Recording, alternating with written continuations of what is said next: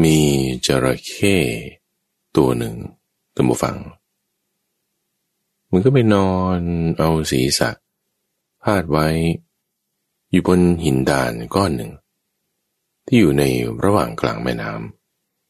ำพาดไว้แล้วก็นิ่งรอลิงตัวหนึ่ง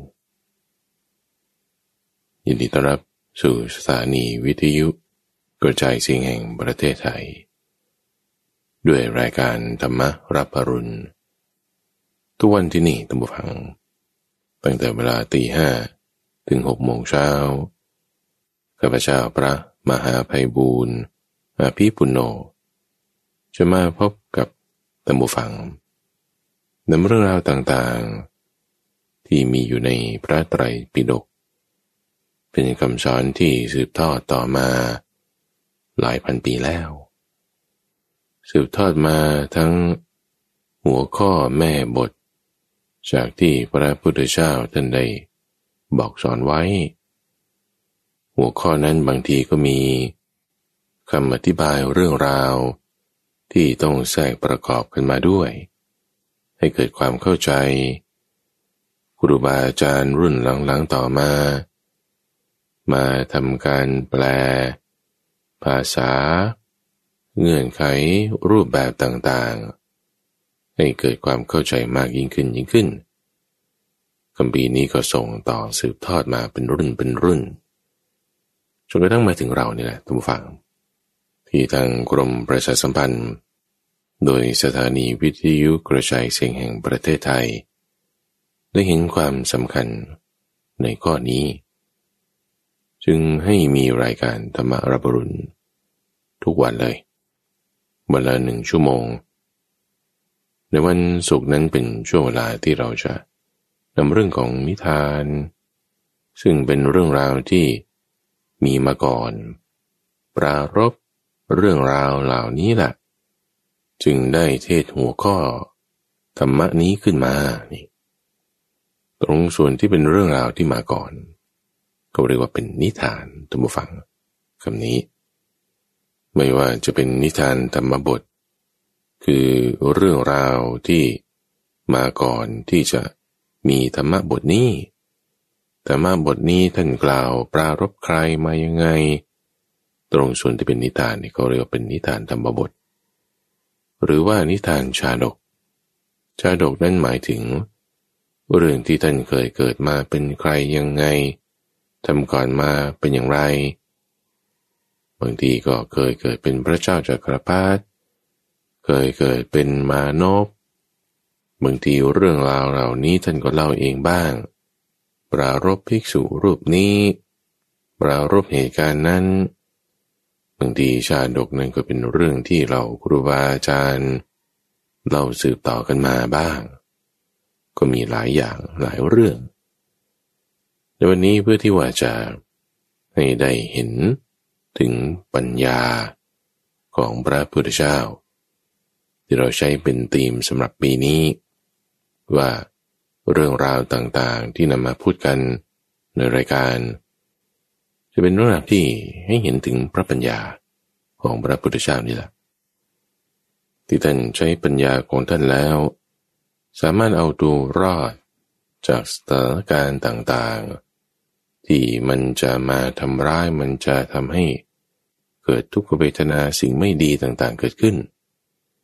แก่สถานการณ์ต่างๆนั้นด้วยปัญญาของพระองค์เรื่องแรกนี้ก็เป็นเรื่องสมัยที่พระองค์นั้นเคยเกิดเป็นลิงตัวหนึ่งเป็นชาดกที่ชื่อว่าวานรินทะชาดกก็คือวานอนนั่นเองเคยเกิดเป็นลิงเกิดเป็นลิงในชาตินั้น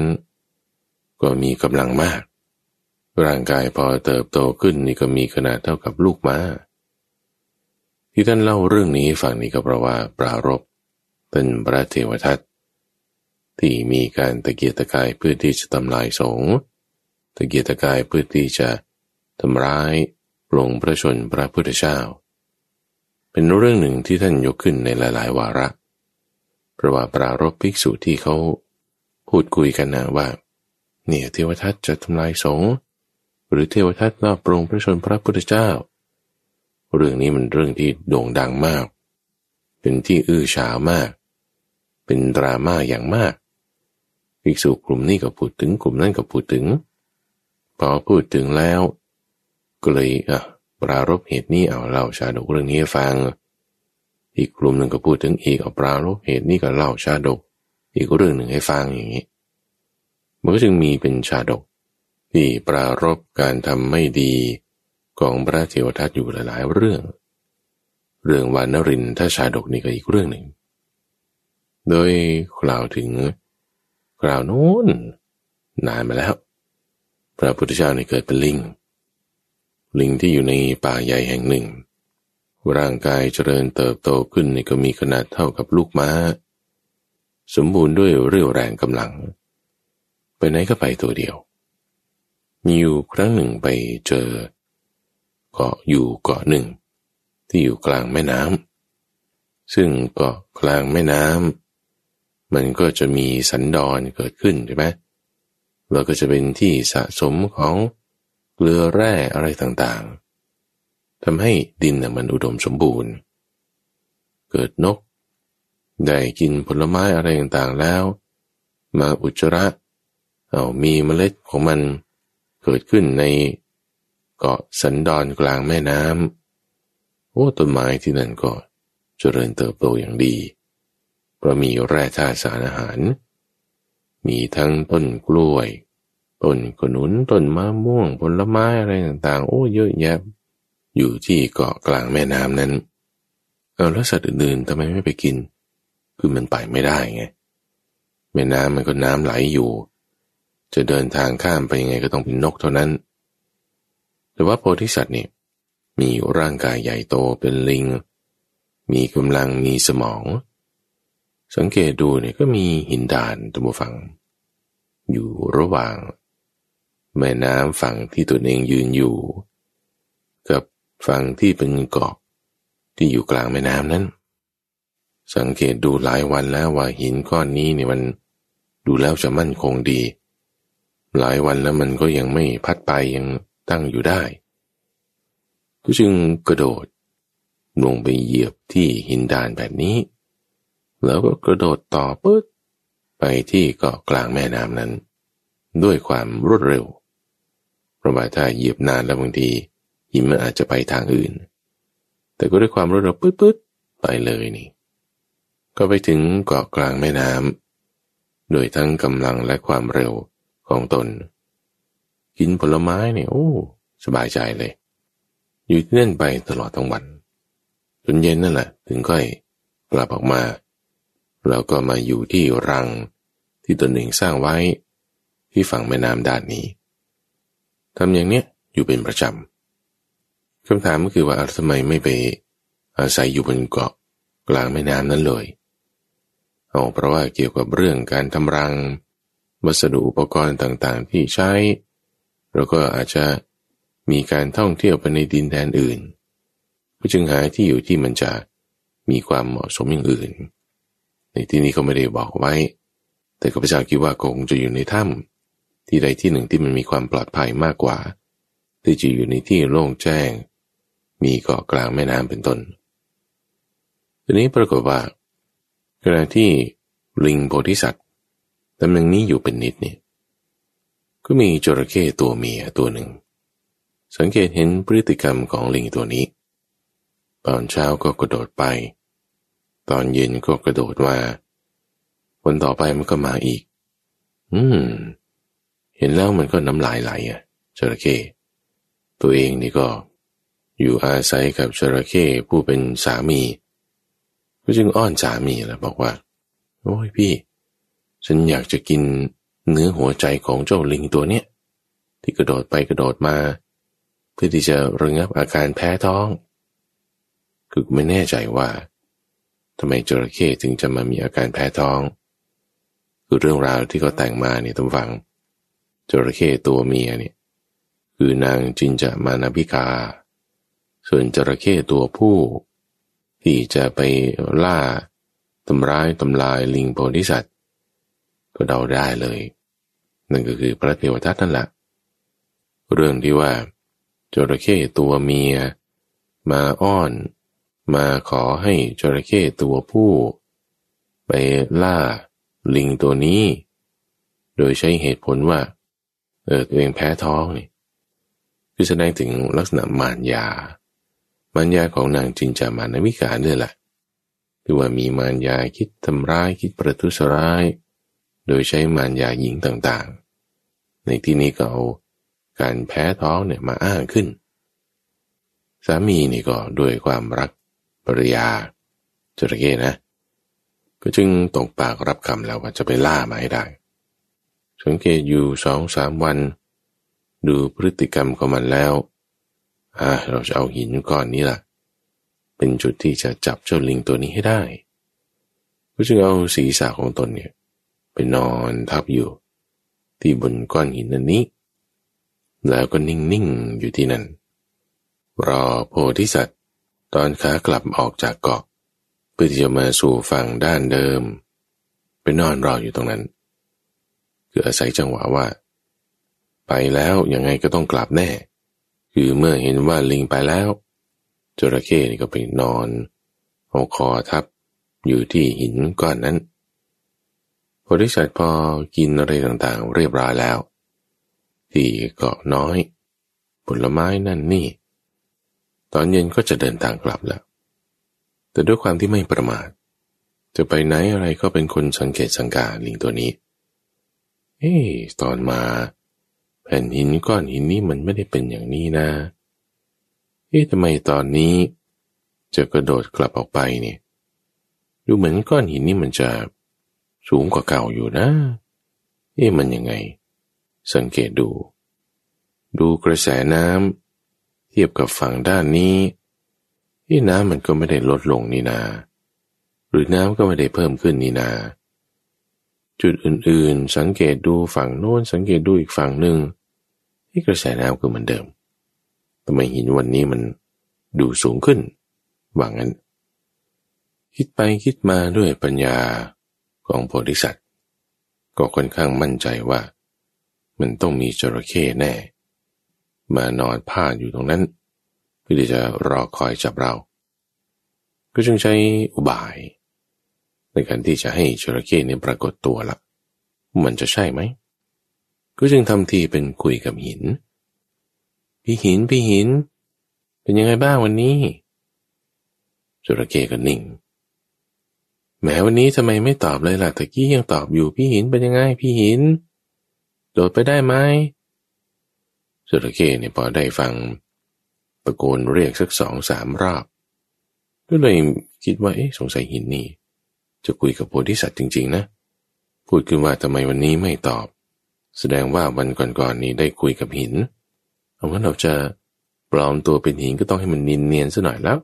ก็จึงพูดขึ้นมาว่ามีอะไรหรือพอพูดขึ้นมาอย่างนี้ก็โป๊แตกท่านผู้ฟังโป๊แตกว่าจริงๆหินมันไม่พูดแต่ท่านดันพูดขึ้นมาว่าเป็นหินโป๊แตกเลยตัวก็จับได้ว่าเป็นจระเข้ทำอะไรที่นี่จระเข้จะมาจับฉันหรือถูกแล้วฉันจะมาจับท่านไปกินนี่แหละ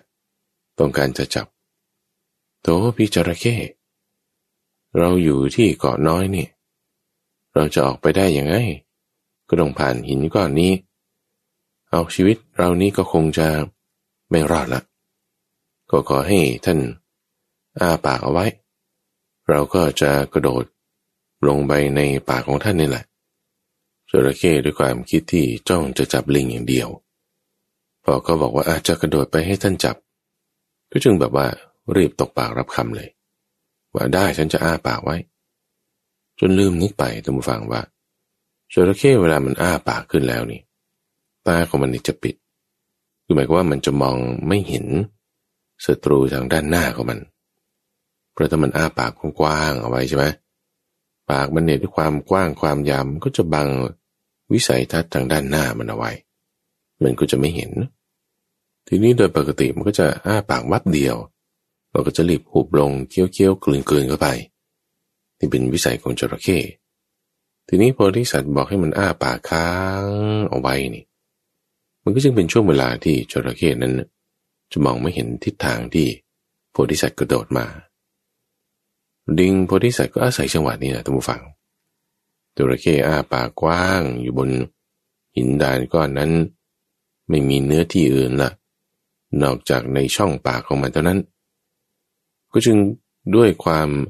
รวดเร็วและความว่องไวกระโดดจากเกาะกลางแม่น้ำลงไปที่ปากจระเข้ที่มันกำลังเปิดอ้าอยู่อาศัยจังหวะที่จระเข้มองไม่เห็นยังไม่ทันรู้ตัวรีบโดดจากปากมานั่นแหละข้ามไปที่ฝั่งแม่น้ำได้ด้วยความรวดเร็วและว่องไวจระเข้เนี่ยไม่ทันรู้ตัวเลยยังไงนะเอาไปแล้วเหรอไหนบอกว่าจะกระโดดมาเอาทำไมเสียงมาอีกด้านหนึ่งเอาฉันโดดมาที่นี่แล้วเอาไปตอนไหนเนี่ยไม่ทันเห็นเลยด้วยความรวดเร็วว่องไวก็ไม่เห็นแล้วบอกว่าอาปากอยู่อาปากกว้างๆมันก็จึงมองไม่เห็นจระเข้นี่เสียท่าลิงก็ให้แล้วจับลิงก็ไม่ได้แล้วจะมาโจทย์เขาว่าเขาเสียสัจจะว่าจะกระโดดมาให้ก็กระโดดมาจริงๆจระเข้ตัวนั้นก็จึงยกย่องลิงโพธิสัตว์นั้นว่าโอ้ท่านนี่มีธรรม4ประการนะเนี่ยคือสัจจะธรรมะทิฏฐิจาคะมีความคิดแบบนี้แล้วก็จึงจะพ้นภัยจากศัตรูได้ยกย่องโพธิสัตว์ในที่นั้นคือเรื่องราวที่มีมาในนิทานชาดกเนี่ยท่านผู้ฟังข้าพเจ้าอยากจะทำความเข้าใจสักนิดหนึ่งว่ามันเป็นคัมภีร์เล่มหนึ่งที่เรียกว่าชาดกแล้วในนั้นเนี่ยก็จะมีคาถาต่างๆที่ได้ร้อยเรียงเอาไว้เพื่อที่จะเป็นหัวข้อของเรื่องราวชาดกในแต่ละเรื่องบางเรื่องก็มีคาถาเดียวบ้างบางเรื่องก็มีเป็น10-20คาถาก็มีเขาก็จึงแบ่งออกเป็นนิบาตโดยนิบาต1นิบาต2นิบาต3พูดถึงความยาวว่าแต่ละเรื่องนั้นมีบทกลอนยาวเท่าไหร่ซึ่งในร้อยกลอนนี้ก็คือบทที่เขาพูดกันอยู่ในเรื่องราวนั้นซึ่งบทพูดนี้อาจจะเป็นคำพูดของโพธิสัตว์ที่ได้กล่าวไว้ในชาตินั้นหรืออาจจะเป็นคำพูดของตัวละครอื่นๆที่อยู่ในบทนั้นชาตินั้นบันทึกเอาไว้เป็นหัวข้อเรื่องราวโดยสมัยต่อมาก็มีการบันทึกส่วนที่เป็นคำอธิบายว่าคาถานี้ร้อยกลอนบทนี้เป็นคำพูดของใครในชาดกเรื่องนั้นเรื่องราวมาเป็นอย่างนี้อย่างนี้เขาจึงเรียกว่ามีนิทานชาดกนี่แหละโดยตามคำร้อยกลอนที่มีอยู่ในตามตำราคัมภีร์ซึ่งคำพูดตรงนี้เนี่ยก็เป็นคำพูดของจระเข้ในชาดกเรื่องนั้นที่ยกย่องโพธิสัตว์ซึ่งในคำนี้เนี่ยเราก็ต้องทำความเข้าใจว่าไม่ใช่พุทธพจน์อยู่แล้วโอเคเนาะยิ่งเป็นคำพูดของคนอื่น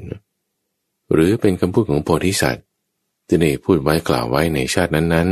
ๆซึ่งอาจจะก็ยังไม่เป็นสัมมาสัมพุทธะอาจจะมีส่วนที่ตรงถูกก็มีอาจจะมีส่วนที่แบบไม่ตรงไม่ถูกก็ใช่คือนี้เราก็ฟังไว้เป็นข้อมูลประกอบการพิจารณาในเรื่องนี้พระเทวทัตที่เกิดเป็นจระเข้พูดถึงคุณธรรม4อย่างจะลองพิจารณาดูนะว่าคุณธรรม4อย่างนี้จะทำให้รอดพ้นจากศัตรูจริงไหมสัจจะในข้อนี้หมายความว่าไม่ได้จะเป็นการโกหกบอกว่าจะกระโดดไปก็กระโดดไปจริงๆไม่ได้หลอกลวงศัตรูด้วยคำโกหกแต่มีสัจจะข้อที่2นั่นคือธรรมะในข้อนี้หมายถึงปัญญาวิจารณปัญญาวิจารณญาณในการที่จะดูช่องทางตัวเองจะมีข้อเด่นอะไรจระเข้มีข้อเสียอะไรแล้วก็จึงใช้จังหวะนี้รอดพ้นมาได้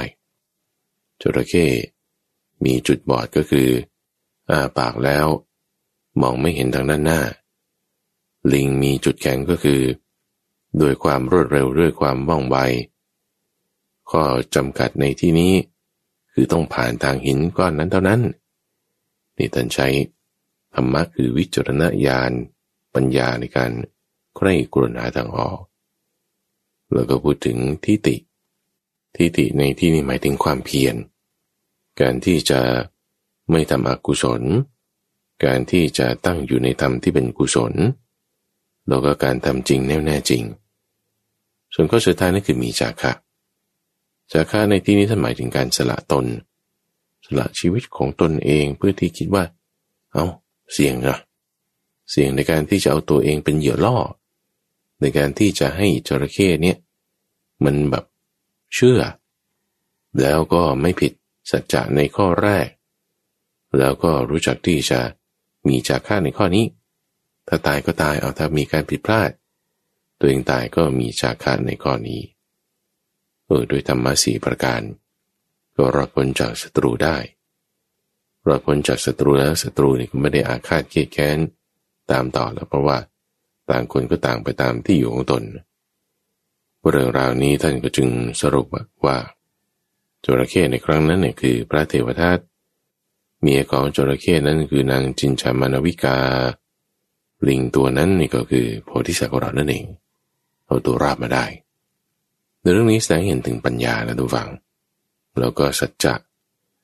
ปัญญาในการที่จะดูจุดแข็งจุดอ่อนของเราของเขา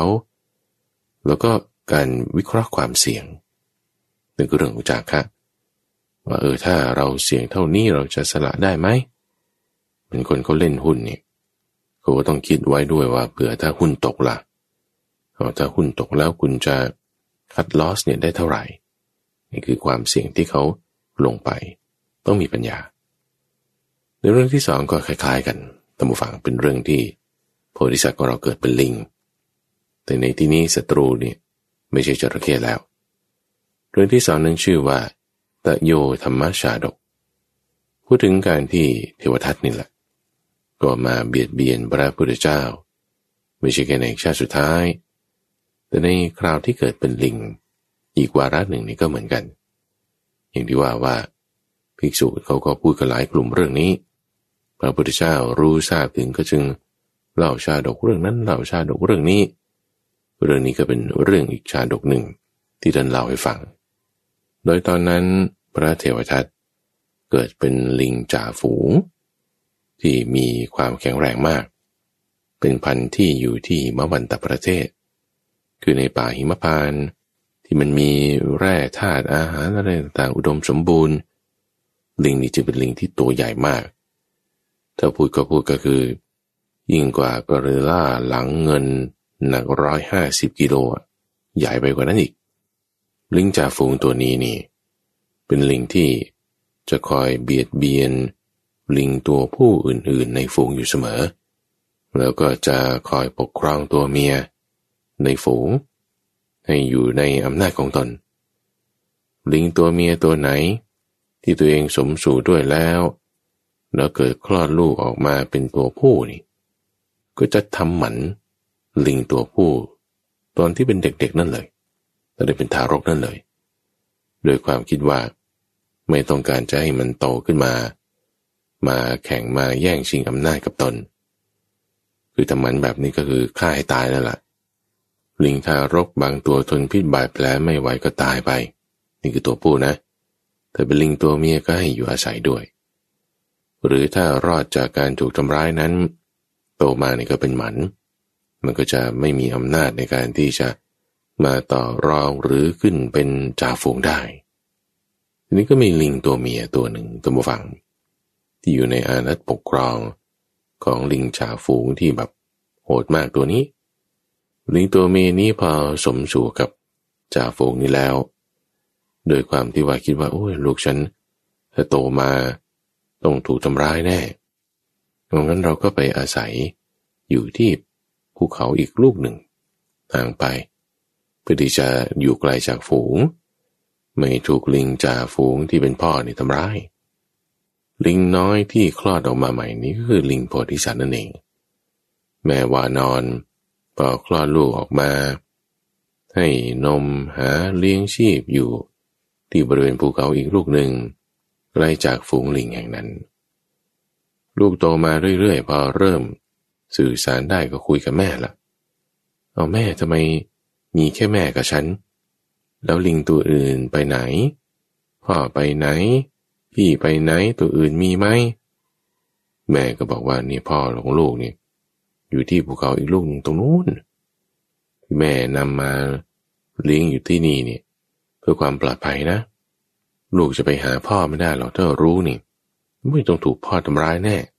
เพราะว่าพ่อนี่กลัวว่าลิงตัวอื่นเนี่ยจะมาแย่งคุมฝูง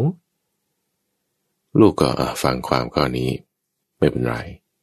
พอเริ่มโตขึ้นคือพูดก็คือพอเริ่มเป็นหนุ่มขึ้นมาแล้วนี่ถ้าเป็นคนนี่ก็ต้องอายุเกิน16ปีละ18-19เนี่ยรูปร่างมีความแข็งแรงลิงตัวนี้ก็จึงพูดกับแม่ว่า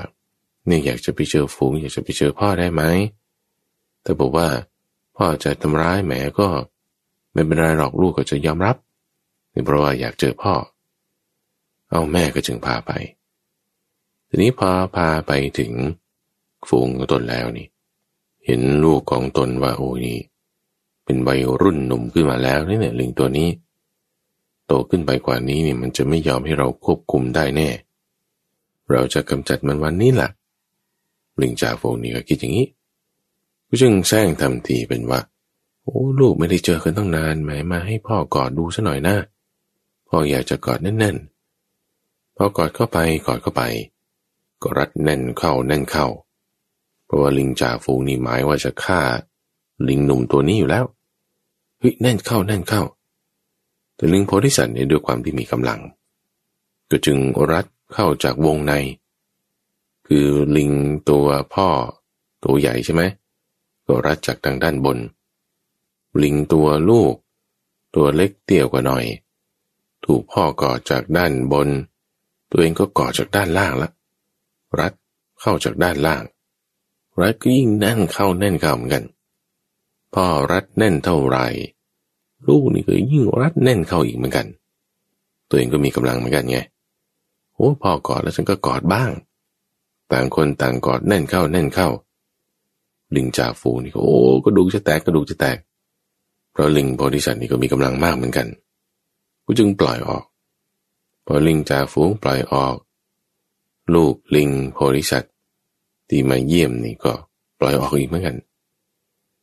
มานอนจ่าฝูงที่เป็นพ่อนี่ก็จึงคิดแผนว่าไอ้ตัวนี้นี่มันเอาเรื่องเหมือนกันนะแรงมันก็เยอะนะนี่เราต้องรีบฆ่ามันให้ได้ซะก่อนจะทำไงดีประลองกำลังนี่อาจจะสูสีเอางี้ดีกว่ายืมมือคนอื่นฆ่าคิดว่างี้จากที่นี้ไปนี่มันมีสระโบกกรณีอยู่แห่งหนึ่งที่มีผีเสื้อน้ำคือราศกน้ำคือยักษ์น้ำพูดง่ายๆคือผีเสื้อสมุทรนั่นแหละมียักษ์น้ำตนหนึ่งรักษาอยู่ที่สระโบกกรณีแห่งนั้นคิดว่าจะยืมมือยักษ์ตัวเนี้ยฆ่าลิงตัวนี้ซะคือโดยปกติแล้วทุกฝั่งยักษ์นี่ก็จะมีหลายประเภทยักษ์ที่อยู่บนบกยักษ์ที่อยู่ในน้ำยักษ์ที่เป็นแบบต่างๆก็จะมียักษ์น้ำที่เขาจะรักษาอยู่ตามพื้นที่อาจจะในบริเวณหนึ่งในมหาสมุทรบ้างหรือสระน้ำใบหนึ่งบ้างที่เขาจะได้อำนาจในการที่จะทำอะไรกับใครก็ได้ที่เข้ามาสู่ในบริเวณของเขาตามเงื่อนไขต่างๆที่เขาตั้งขึ้นเช่นสระใบนี้ใครลงสู่สระแล้วถ้าตอบคำถามไม่ได้จะต้องถูกจับกินถ้าตอบคำถามได้ก็ให้ไปได้หรือเอาสิ่งต่างๆจากบริเวณนี้ไปได้ซึ่งคำถามบางทีแม้ตอบถูกเนี่ยก็ยังโดนจับกินอยู่ดีเพราะว่ายักษ์บางตัวบางตนก็เป็นอันธพาลจะยังไงก็จะจับกินล่ะพ่อลิงจ่าฝูงตัวนี้ก็คิดว่าจะให้โพธิสัตว์นี่แหละไปให้ยักษ์น้ำตัวนี้จับกินให้ได้จึงออกอุบายว่ามีสระแห่งหนึ่งอยู่ในที่ไม่ไกลจากที่นี้ให้ไปเอาดอกบัวมาเดี๋ยวพ่อจะทำพิธีสถาปนาขึ้นเป็นจ่าฝูงก็แล้วกันออกอุบายให้ไปถูกฆ่านั่นเองเพราะถ้าลงสู่สระแล้วก็จะตกอยู่ในอำนาจของยักษ์น้ำตัวที่เฝ้าสระแห่งนั้นไว้โพธิสัตว์ก็ไปตามฝั่งโดยความที่ว่าพ่อสั่งไงก็ตามไปงั้นแล้วเราก็จะได้ขึ้นเป็นจ่าฝูงล่ะถ้าพ่อยกให้เราก็เอาไปถึงเนี่ยก็เห็นดอกไม้ล่ะแต่ไม่พลีพรามดูดีๆซะก่อนสังเกตดูเพราะว่านี่เป็น ที่มาครั้งแรกทำไมบริเวณนี้มันอุดมสมบูรณ์ทำไมไม่มีใครมากินหรือมาอยู่ในบริเวณแห่งนี้คือถ้ามันปลอดภัยจริงๆเนี่ยมันก็ต้องมีร่องรอยของสัตว์หรือใครที่จะมาหาเก็บกินดอกบัวบ้างหรือพืชน้ำอื่นๆใช่ไหมแต่ไปดูแล้วเนี่ยมันก็เรียบร้อยดีทุกอย่างอุดมสมบูรณ์นี่ทำไมเป็นไปได้ยังไงเดี๋ยวดูสิดูก็เห็นแต่รอยการที่สัตว์อื่นๆเนี่ยลงไปรอยกวางรอยเก้งรอยหมีรอยเสือรอยเท้าลิงก็มีเห็นแต่ร่องรอยของสัตว์ที่ลงไปแต่ไม่เห็นรอยขึ้นเลยโอ้นี่แสดงว่ามันต้องมียักษ์น้ำที่เฝ้าอยู่ที่สายนี้แน่ก็ไม่ลงแล้วแต่ลงไปนี่ก็โดนด้วยเหมือนกันเราจะทำยังไงเนี่ยพ่อจะให้เอาดอกไม้ไปด้วยความเป็นลิงดูถึงจุดแข็งของตนจึงขึ้นต้นไม้ที่อยู่ริมฝั่งสระท่านผู้ฟังแล้วก็โหนตัวทีนี้ใช้เถาวัลย์ผูกไว้โหนตัวจากฝั่งนี้โหนไปจังหวะดีๆก็เก็บดอกไม้ขึ้นมาวุ๊บโหนกลับมาโหนไปฝั่งโน้นอีกคือสระมันก็เป็นขนาดประมาณหนึ่งมีต้นไม้อยู่ฝั่งนี้กับฝั่งโน้นก็โหนจากฝั่งนี้ไปฝั่งโน้นจังหวะที่โหนไปก็เอื้อมมือไปเก็บดอกไม้2 ดอกบ้าง3 ดอกบ้างก็ได้ดอกไม้มากองอยู่ที่ริมฝั่งโน้นบ้างฝั่งนี้บ้างทำไปสัก3-4 รอบ5-6 รอบก็ได้ดอกไม้มาจำนวนพอสมควรแล้วก็ไม่ได้ต้องลงน้ำเลยก็จึงนำดอกไม้มารวบรวมเอาไว้อยู่ได้พอดีแล้วก็จะเดินกลับไปที่ฝูงยักษ์น้ำที่เฝ้าอยู่ท่านผู้ฟังก็สังเกตเห็นว่าโอ้ลิงตัวนี้มีปัญญามากฉลาดไม่ลงสู่สระน้ำไม่ได้ต้องตกอยู่ในอำนาจของราศกที่เฝ้าอยู่แถมยังได้ดอกบัวไปอีกคนแบบนี้เราไม่เคยเห็นเลยยักษ์น้ำนั้นก็จึงระเบิดน้ำบึ้มแล้วก็ปรากฏตัวขึ้นกลางสระน้ำนั้นแบบว่าโผล่มานี่แบบโอ้อลังการมากโผล่มาแล้วก็ทำการชื่นชมลิงโพธิสัตว์ด้วยการกล่าวคาถาที่นี่ก็จึงเป็นจุดที่ว่าเป็นคาถาเรื่องราวที่อยู่ในนิทานชาดกนี่แหละพูดถึงธรรมะ3 ประการคือความขยันขันแข็งความเป็นผู้มีความกล้าหาญแล้วก็มีปัญญาพูดถึงธรรมะ3 อย่างเมื่อสักครู่จระเข้พูดถึงธรรมะ4 อย่างใช่ไหมในที่นี้ยักษ์น้ำพูดถึงธรรมะ3 อย่างความกล้าหาญในที่นี้หมายถึงความเพียรนั่นเองความเพียรก็คือความกล้าปัญญานี่ดูเห็นจุดแข็งจุดอ่อนใช้ทรัพยากรอย่างอื่นมาคอยช่วยเหลือแล้วก็ความที่ไม่หวั่นไหวไม่กลัวต่อยักษ์ที่จะมีอำนาจในการที่จะข่มขีดท่านได้จึงชมเชยโพธิสัตว์ว่าด้วยคุณธรรมเหล่านี้ท่านจึงพ้นจากเงื้อมือของเราคนฉลาดแบบท่านนี่เราไม่เคยเห็นเลยมาเราจะช่วยท่านเอาดอกไม้ไปแล้วท่านจะเอาดอกไม้ไปที่ไหนลิงโพธิสัตว์นี่ก็ว่าเนี่ยพ่อให้มาเก็บดอกไม้ไปเพื่อที่จะทำพิธีตั้งขึ้นเป็นจ่าฝูงยักษ์น้ำนี่ก็เดินต้อยๆตามหลังลิงโพธิสัตว์ของเราไปเลยคือด้วยท่าทางความเป็นยักษ์เนาะมันก็คือเป็นยักษ์โผล่ขึ้นมาตัวใหญ่ถือดอกบัวเดินตามหลังลิงโพธิสัตว์ไปในขณะที่เดินไปจะเข้าไปที่ฝูงนี่ลิงจ่าฝูงที่เป็นพ่อนี่เห็นลิงโพธิสัตว์เดินมาแต่ไกลแล้วก็มียักษ์น้ำเดินตามหลังมาด้วยด้วยความกลัวตกใจนี่คือมีวิปฏิสารความร้อนใจนั่นแหละท่านผู้ฟังด้วยความคิดว่าจะประทุษร้ายคนอื่นพอคนที่ตนคิดจะประทุษร้ายเขากลับปลอดภัยมาเนี่ยมันอยู่ไม่เป็นสุขในความทุกข์มันเกิดเพราะว่าคิดประทุษร้ายคนอื่นนะเห็นเขาปลอดภัยกลับมาแถมยังเอายักษ์มาด้วยโดยคิดว่าเขาจะมาแก้แค้นมาทำลายตัวเอง ด้วยความตกใจมากกลัวมากเลือดมันอันอึกขึ้นในหัวใจนี่เส้นเลือดในสมองแตกโผล่แบบนอนปึ๊กสลบแน่นิ่งตายไปในที่นั้นเลยเป็นงี้นะโดยความเครียดด้วยความคิดประทุษร้ายก็ทำให้เส้นเลือดในสมองแตกได้ลิงทั้งฝูงเขาก็ประชุมกันแล้วจ่าฝูงเราตายไปแล้วทำไงก็เอาลิงโพธิสัตว์เนี่ยนะขึ้นเป็นจ่าฝูงแทน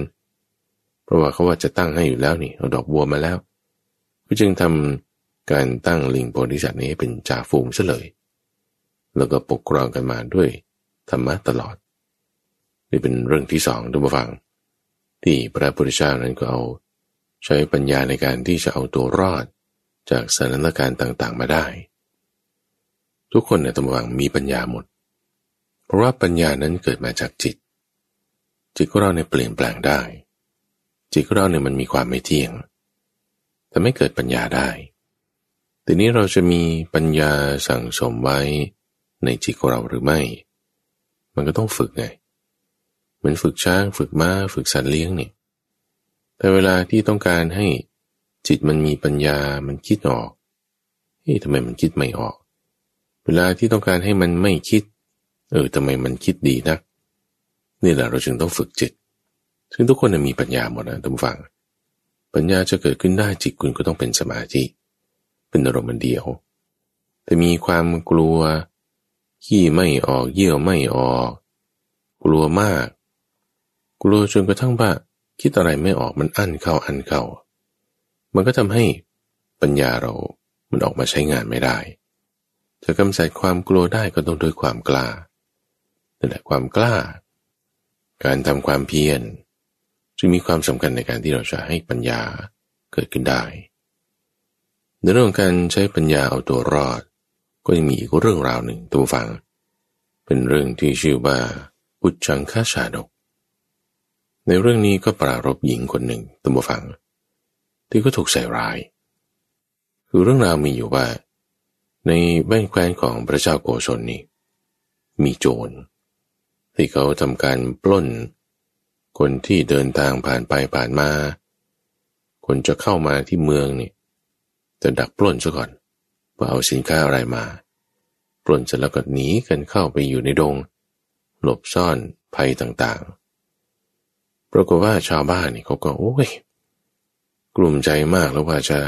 ทำไมมีโจรมาอยู่ที่นี่พึ่งทางราชการมันก็ชักช้าเอางี้เรารวมพวกเพื่อที่จะกำจัดโจรนี่ซะก่อนชาวบ้านนี่ต้องพึ่งตัวเองพวกชาวบ้านนี่ก็จึงรวมตัวกันขึ้นเพื่อที่จะไปจับโจรกลุ่มนี้โดยบุกไปเลยนี่เพิ่งมีข่าวมาว่าโจรนี่เพิ่งปล้นสะดมกลุ่มนั้นไปสายรายงานมาว่าโจรมันหนีเข้าไปในดงบริเวณนี้เรารีบรวบรวมพรรคพวกกันพึ่งตนเองและประชาชนเราไปจับโจรกันก็จึงรวมพวกกันได้ประมาณ 30-40 คนระหว่างลุยกันเข้าป่าจะไปจับโจรให้ได้มันมีพวกอยู่ตรงนั้นสายรายงานมาเดินทางไปด้วยความรวดเร็วด้วยความขึงขังต้องการจะจับโจรให้ได้ปรากฏบริเวณนั้นระหว่างมีครอบครัวหนึ่งมีชายอยู่2 คนมีหญิงอยู่คนหนึ่งแล้วก็มีเด็กอยู่คนหนึ่งด้วยเด็กนี่ก็ประมาณสัก10 ขวบเขาก็กำลังแผ่วถางป่าอยู่บริเวณปากดงเพื่อที่จะทำเป็นไร่นาทำพื้นที่การเกษตรของเขากลุ่มนี้ก็ไม่ทันรู้หรอกว่าบริเวณนี้มันมีโจรอะไรมาแผ่วถางป่าเพื่อที่จะทำการเกษตรก็เท่านั้นพวกชาวบ้านนี่เดินทางมาถึงด้วยอาวุธครบมือเลยล่ะอาวุธเท่าที่จะหาได้ตามแบบชาวบ้านเพื่อที่จะมาจับโจรกูคิดว่าไอ้พวก4 คนนี่แหละที่มันมาทำเป็นแซงทำนาแผ่วถางป่าอยู่เนี่ยมันคือโจรแต่ปลอมตัวมาเป็นชาวนาเฉยไม่ต้องพูดพร่ำทำเพลงแล้วฉันจะจับมันให้ได้ก็จึงจับผู้ชาย3 คนไปเหลือผู้หญิงไว้คนเดียวก็พยายามจะพูดคุยกันนะพวกชาวนานี่มาทำอะไรฉันจะมาจับพวกแกเป็นโจร ไม่พวกฉันไม่ใช่เป็นโจรฉันเป็นชาวนาไม่จริงไม่เชื่อพวกแกปลอมตัวมาไม่ใช่เนี่ยฉันเป็นพี่นั่นเป็นน้องแต่งงานอยู่กับน้องเขยคนนี้แล้วก็นี่ลูกเขานี่คุยกันไม่รู้เรื่องท่านผู้ฟังเพราะว่าชาวบ้านนี่ด้วยความมั่นหมายแล้วว่าจะต้องมาจับโจรให้ได้มีพวก30-40คนเนี่ยคนหนึ่งยุขึ้นอีกคนหนึ่งก็ยุบ้างมันหลอกมันโกงต้องจับมันไปก็จึงจับผู้ชาย3คนไปพี่ชายน้องเขยแล้วก็หลานที่เป็นลูกของน้องเขยนี่แหละไปจะไปไหนไปส่งให้พระราชาลงโทษแล้วพระราชาจะไต่สวนไหมนี่สำคัญถ้าศาลไต่สวนสืบหาความแล้วจะเชื่อไหมนี่ก็อีกสำคัญหนึ่งหลักฐานมันจะมีหรือเปล่าไม่รู้ล่ะจับส่งไปสมัยนั้นส่งไปปุ๊บก็เข้าคุกก่อนแล้วก็รอเจ้าหน้าที่หรือว่าเชิญพระราชามาพิพากษาจับเข้าคุกไปหญิงคนนี้เนี่ยโอ้ยเดือดร้อนใจมากโอ้ยเราไม่ได้ทำความผิดอะไรเลยจะมาจับฉันไปทำไมพวกนี้ตั้งศาลเตี้ยทำกันเอาเองประชาชนก็ต้องพึ่งตัวเองแล้วทำไงสมัยแบบนี้นางคนนี้ก็จึงไปร่ำไห้อยู่ที่หน้าพระราชวังละแต่ว่าส่งเสียงร่ำไห้เนี่ยไม่ได้ว่าไปขออะไรคืนไปประกาศว่าขอผ้าน้อยขอผ้าน้อยขอให้พระราชาพระราชทานเครื่องนุ่งห่มให้หม่อมฉันเถิดรำไรคร่ำครวญขอผ้าห่มนะท่านผู้ฟังขอผ้านุ่งนะขอเครื่องนุ่งห่มนั่นแหละเอาทำไมว่าอย่างนี้พระราชาพอได้ยินเสียงรู้เรื่องราวก็เลยสั่งทหารว่าไปเอาผ้าเอาอะไรไปให้นางซะนางต้องการอะไรก็ให้นางไปของแค่นี้เราให้ได้พอพวกมารเล็กเอาผ้าสาดกเนื้อดีไปให้นางจับขึ้นปุ๊บโยนทิ้งเลยบอกไม่ใช่นี่ฉันไม่ได้ต้องการผ้านี้มันต้องการเครื่องนุ่งห่มอันนี้ดิฉันเนี่ยต้องการเครื่องนุ่งห่มคือสามีบอกงี้พระราชาจึงเรียกตัวมาเข้าเฝ้าว่าอะไรเครื่องนุ่งห่มคือสามียังไงนางคนนี้จึงพูดขึ้นมาคำหนึ่งบอกว่าแม่น้ำที่ไม่มีน้ำเนี่ยเขาเรียกว่าเปลือยคือแม่น้ำเปลือยมีแต่ร่องรอยเฉยแว่นแคว้นที่ปราศจากพระราชาเขาก็เรียกว่าเป็นของเปลือยเหมือนกันเป็นแว่นแคว้นเปลือยหญิงที่ปราศจากสามีเนี่ยต่อให้มีพี่น้องตั้ง10 คนก็ชื่อว่าเปลือยเหมือนกันพอกล่าวคาถาคำร้อยกรองนี้ขึ้นมา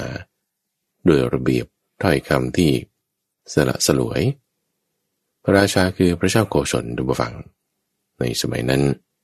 ฟังแล้วก็เกิดความเลื่อมใสนางนี่กล่าวคำได้ไพเราะเอางี้แล้วกันใน3 คนนี้เป็นพี่ชายเป็นสามีแล้วก็ลูกชายคนหนึ่งเนี่ยเอาให้เจ้าเลือกเอาคนเดียวพอนะด้วยความศรัทธาเลื่อมใสที่ฉันมีในเธอฉันคืนให้คนหนึ่งอีก2 คนนี้จะลงโทษนะเพราะว่าเป็นโจรตามหลักฐานเรื่องราวที่เขาส่งมาคือบางทีคนจับมาใช่ไหมท่านฟังถ้าเป็นสมัยปัจจุบันนี่คือตำรวจจับมาแล้วก็เขียนสำนวนขึ้นมาแบบนี้ส่งอัยการก็จะสอบสวนบ้างแต่ว่าก็ดูตามรูปสำนวนเนี่ยเป็นหลักตำรวจส่งมาเอาเป็นอย่างนี้ก็จัดไปตามนั้นสำนวนมีน้ำหนักฟ้องร้องได้ชนะแน่จัดไปอันนี้เขาแต่งสำนวนมาอย่างนี้พวกชาวบ้านเจ้าหน้าที่ของพระราชาดูแล้วพระราชาก็ดูแล้วว่าพวกนี้เป็นโจรแน่ก็ต้องลงโทษตามกฎหมายต่อไปเอาแต่ให้อภัยโทษได้คนหนึ่งก็แล้วกันนางนี้ก็จึงพูดบอกว่างั้นก็ขอเอาพี่ชายก็แล้วกันเป็นผู้หญิงก็ต้องรักลูกทำไมไม่ขอเอาลูกทำไมมาขอเอาพี่ชายนางจึงอธิบายว่าถ้าดิฉันยังมีชีวิตอยู่นี่สามีเนี่ยหาไม่ยากเพราะว่าถ้าเดินไปขึ้นหนทางเจอคนเดินสวนทางมาเขาเห็นว่าเป็นผู้หญิงคนเดียวบางทีก็จะตกลงอยู่กินกันได้สามีหาไม่ยากแบบนี้ ตกลงอยู่กินกันแล้วด้วยคันของตนเองก็คลอดบุตรออกมาได้มันก็หาไม่ยากแต่ว่าคนที่จะเกิดมาร่วมเป็นพี่น้องจากคันเดียวกันพ่อแม่ไม่อยู่แล้วนี่จะไปหาที่ไหนพี่ชายเนี่ยก็จึงคิดว่าหาได้ยากกว่านี่พี่น้องเขาคิดว่ามีความสำคัญอย่างนี้ที่เกิดจากคันเดียวกันจึงเลือกเอาตัวพี่ชายไว้นางคนนี้คิดแบบนี้บอกพระราชาไปด้วยเหตุผลนี้พระราชาคิดว่าโอ้นางคนนี้นี่ฉลาดนะเนี่ยคนฉลาดแบบนี้มันจะไปเป็นโจรได้ยังไงไต่สวนดูสอบถามดูมีความเลื่อมใสในนางผู้นี้ก็จึงปล่อยทั้ง3คนไปเลยพบว่าเอาไม่ใช่โจรแล้วนะเนี่ยพวกชาวบ้านนี่จับแพะมาพวกนี้นี่ถูกกระบวนการล่าแม่มดจับแพะมาส่งแล้วก็คิดว่าเป็นโจรโอ้โชคดีที่นางคนนี้มาอุทธรณ์แสดงปัญญาให้เห็นแล้วพระราชามีความเลื่อมใสก็จึงปล่อยทั้ง3คนนี้ไปเรื่องราวนี้ก็มาเป็นที่ปรากฏในหมู่ภิกษุท่านผู้ฟังว่าเนี่ยโอ้ยมีเรื่องราวแบบนี้เนี่ยพระราชาปล่อยตัว3คนนี้เพราะว่าหญิงคนนี้อาศัยได้แสดงปัญญาพระราชาเลื่อมใสแล้วทุกคนก็จึงพ้นทุกข์หมดทีเดียวจริงๆเนี่ยเรื่องราวที่ภิกษุควรจะคุยกันเนี่ยมันต้องไม่ใช่เรื่องบ้านเมืองเรื่องการปกครองเรื่องพระราชาเรื่องนั้นเรื่องนี้พวกนี้เป็นเดรัจฉานคาถาท่านผู้ฟังพระพุทธเจ้าเนี่ยก็มาเดินตรวจวัดรู้ว่าเอาพวกภิกษุคุยเรื่องนี้กันจะทำยังไงให้มันจบลงไปในหัวข้อธรรมะได้นี่นะเรื่องนี้สำคัญนะคือถ้าคนที่อยู่ในการปฏิบัติธรรมะแล้วอ่ะอยู่ในแนวทางที่ฉันคิดว่าโอ้ฉันจะไปนิพพานแล้วฉันจะหลุดพ้นจากโลกนี้แล้วแต่ยังจะมาคุยเรื่องโลกเนี่ยว่าโลกเป็นอย่างนี้การปกครองเป็นอย่างนั้นเรื่องการเมืองเรื่องการปกครองเรื่องที่ดินแดนต่างๆนี่มันไม่ใช่เรื่องธรรมะเลยนี่พระพุทธเจ้าพอรู้ว่าภิกษุคุยเรื่องราวเหล่านี้กันก็ต้องสรุปจบลงเป็นที่ธรรมะให้ได้ก็จึงเล่านิทานชาดกตรงนี้แหละว่าหญิงผู้นี้แล้วก็ชาย3คนนี้เคยเป็นสามีพี่ชายลูกกันมาแล้วในปางก่อนแล้วสถานการณ์แบบนี้ก็เคยเกิดขึ้นแล้วกับ3คนนี้แหละกับหญิงอีกคนหนึ่งนี่แหละที่เคยช่วยกันแบบนี้แหละ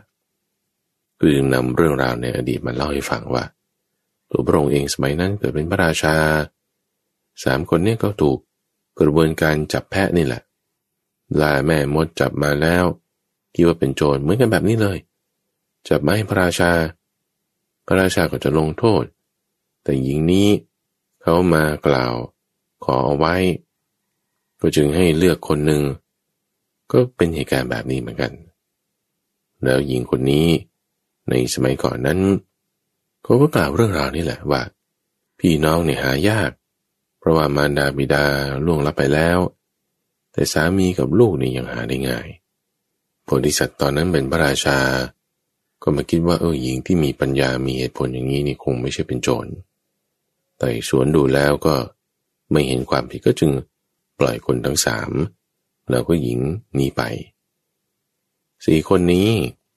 ก็ได้มาเป็น4คนในปัจจุบันนี้แหละพระราชาในสมัยนั้นคือไม่ใช่พระเจ้าเปรตที่โกศลละ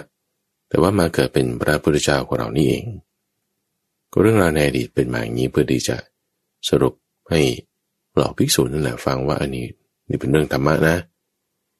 คือสอนเนี่ยท่านผู้ฟังก็สอนให้เห็นเป็นตัวอย่างเลยว่าถ้าเราดูเหตุการณ์บ้านเมืองสถานการณ์อะไรต่างๆแล้วคนผู้ปฏิบัติธรรมเนี่ยก็ต้องย้อนกลับลงมาในจุดเรื่องราวของธรรมะให้ได้ส่วนเรื่องที่4ในวันนี้ท่านฟังเรายังพอมีเวลาที่จะพูดถึงได้ก็อยากจะปรารภสาวกที่มีปัญญาเลิศนั่นคือท่านพระสารีบุตรที่ท่านพระสารีบุตรเนี่ยท่านมีปัญญาอย่างมากเลยคุณธรรมอีกข้อหนึ่งของท่านก็คือมีสัจจะด้วยเรื่องราวนี้ชื่อว่าวิสาวันตชาดกแปลว่าพิษที่ถูกคายออกแล้ว เรื่องนี้นะปรารภท่านพระสารีบุตรเหตุการณ์นี้เกิดขึ้นที่พระเชตวันอยู่ในกรุงสาวัตถีที่เรียกได้ว่าเป็นก็เหมือนประมาณเมืองหลวงของการปกครองในสมัยนั้นเลยถ้าพูดก็คือเหมือนกับกรุงเทพมหานครนี่แหละแล้วชาวบ้านเขาก็ทำอาหารอย่างดีๆมาถวายซึ่งอาหารดีๆในที่นี้ท่านก็พูดถึงอาหารที่ทำด้วยแป้งของเกี๊ยวที่ทำด้วยแป้งซึ่งในสมัยก่อนอินเดียโบราณนี่เขาก็จะมักจะใช้ถั่วใช้งาใช้พืชใช้อะไรพวกนี้มาทำอาหารซะส่วนใหญ่ทีนี้พอผ่านกระบวนการเป็นแป้งทำมาเนี่ย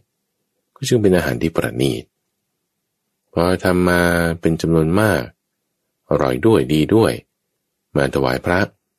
มาสู่สำนักของท่านพระสารีบุตรก็จึงบอกว่าเอางั้นก็ช่วยเก็บไว้ให้พระที่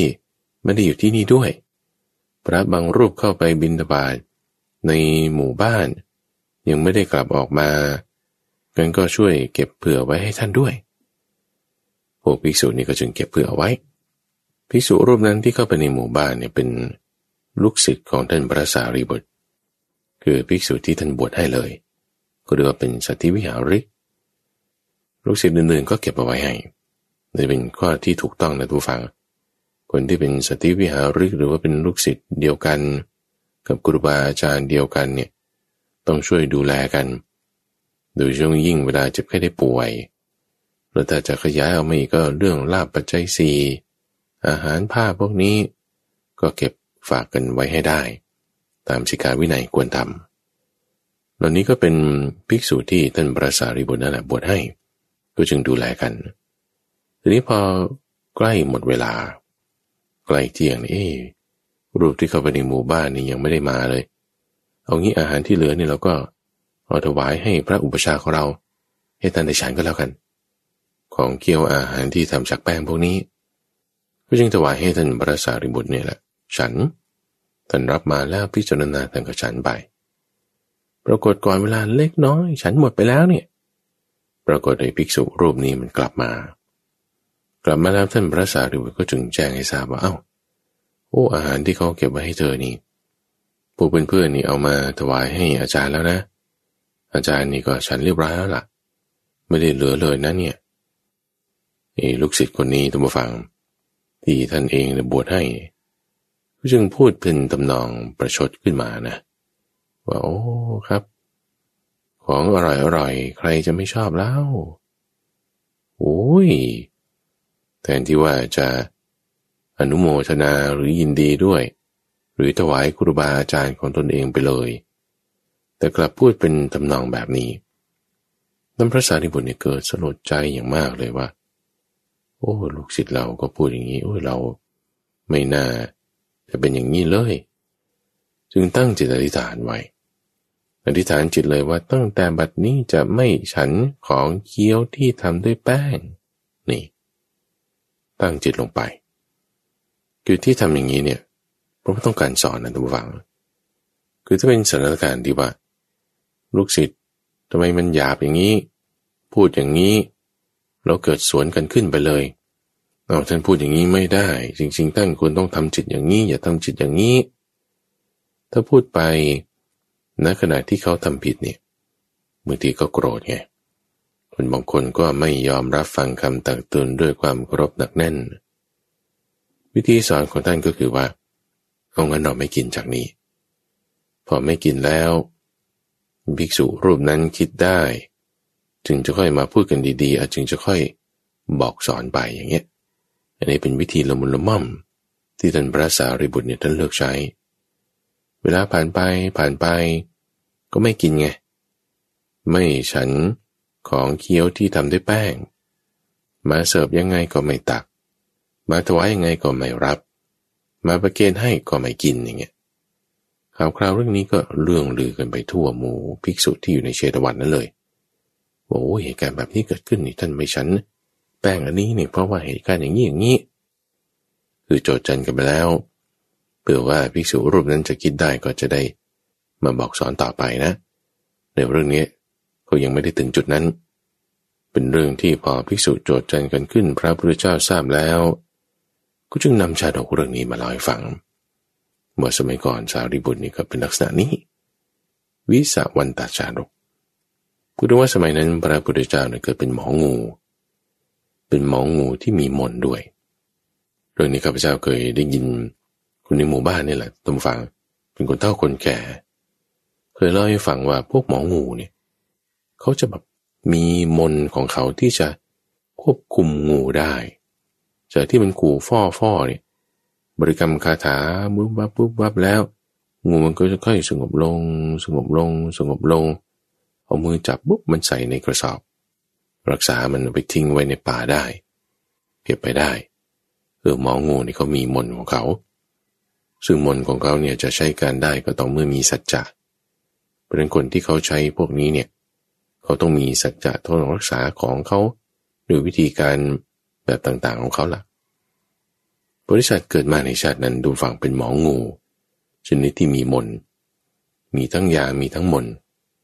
มีมนต์ที่จะเรียกงูมาได้มีมนต์ที่จะไล่งูไปได้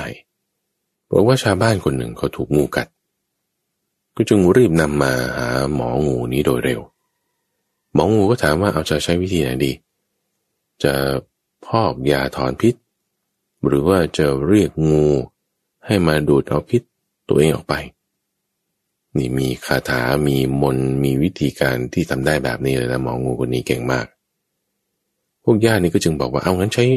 วิธีนี้ดีกว่าให้งูมันมาดูดพิษมันออกไปมันน่าจะดีคิดกันแบบนี้หมองูก็จึงบริกรรมคาถาเอาไหนบอกมาซิงูประเภทไหนเขาบอกสีมันเป็นอย่างนี้รูปร่างมันเป็นอย่างนี้รูปร่างเป็นงูสามเหลี่ยมแต่งูสามเหลี่ยมนี่ต้องใช้คาถานี้ร่ายแบบนี้ใช้ของนี้มาประกอบมนต์บึมบัมมุบมิบขึ้นปึ้งงูนี่มาเลยหมองูก็คุยกับงูเลยท่านผู้ฟังว่าอ้าวเจ้ากัดคนนี้ใช่ไหมใช่สั่งให้ญาตินี่ก่อกองไฟขึ้นบอกว่างูเจ้าต้องดูดพิษจากคนนี้ออกมาตามรอยที่เจ้ากัดไว้เดิมถ้าเจ้าไม่ทำนี่ฉันจะบริกรรมคาถาให้เจ้านี่ตายเข้าไปอยู่ในกองไฟงูนี่ก็ไม่ดูดพิษยืนยันเลยบอกว่าพิษที่คายแล้วเนี่ยมันน่ารังเกียจเราไม่ต้องการด้วยพิษที่เราคายทิ้งแล้วถ้าจะต้องให้ดูดพิษเนี่ยตายยังดีกว่าอยู่เนี่ยแล้วดูดพิษตัวเองคืนไปไม่ดีพอพูดกล่าวคำนี้เสร็จก็จะเลื้อยเข้ากองไฟเลยพอริษัทเห็นท่าทางดังกล่าวโอ้งูตัวนี้มีความตั้งมั่นมีวาจาสัตย์จะยอมสละชีวิตโดยการที่ไม่ดูดพิษของตนเองคืนก็จึงห้ามงูนั้นไว้เอาจับมันขึ้นมาไม่เข้ากองไฟเอายาพอกลงไปที่แผลของคนที่ถูกกัดนั้นแทนให้ดูดพิษงูออกมาคุยกับงูว่าเอาต่อไปเจ้าอย่าไปทำร้ายคนนะให้ศีลให้อะไรงูเรียบร้อยแล้วก็ปล่อยงูไปนี่เป็นวิสัยของโพธิสัตว์นั้นทุกฝั่งคือจะแบบให้ศีลสอนคนนั้นคนนี้ให้ตั้งอยู่ในธรรมแล้วก็ปล่อยงูไปคือเรื่องนี้ครับเจ้าคิดว่าถ้าใช้ยาพอกดูดพิษออกมาเนี่ยมันจะใช้เวลานานกว่าแต่ถ้าเรียกงูมาดูดพิษของมันเองเนี่ยมันจะใช้เวลาสั้นเข้าก็อยู่ที่ว่าหมองูเนี่ยก็มีความสามารถในทั้งสองทางนี้นี่ก็เป็นอีกเรื่องหนึ่งที่มาสรุปปิดท้ายในวันนี้ตัวฟังเรื่องของงูที่ไม่ยอมดูดพิษที่คายออกแล้วเหมือนกันนะบางทีตัวฟังเราทิ้งความชั่วอันใดหนึ่งไปเนี่ยหรือตั้งวาจาสัตว์ไว้อย่างใดอย่างหนึ่งเนี่ยเรารักษาคำสัตย์รักษาความดีของเรานี้เอาไว้ให้มันดีแต่วันนี้ช่วงของนิทานบรรณนาก็ฝากไว้เป็นนิทาน4เรื่องท่านผู้ฟังให้ฟังไว้เป็นเกร็ดความรู้เพิ่มพูนปัญญาของเราข้าพเจ้าพระมหาไพบูลย์อภิปุโนจากวัดป่าดอนไฮโศกจะมาพบกับท่านผู้ฟังในช่วงของนิทานบรรณนาเป็นประจำในทุกวันศุกร์ตั้งแต่เวลา 5:00 ถึง 6:00 น.ทางสถานีวิทยุกระจายเสียงแห่งประเทศไทยหรือว่าติดตามรับฟังในระบบพอดแคสต์หรือที่เว็บไซต์ donaiso.fm ก็ได้แล้วพบกันใหม่ในวันพรุ่งนี้เจริญพร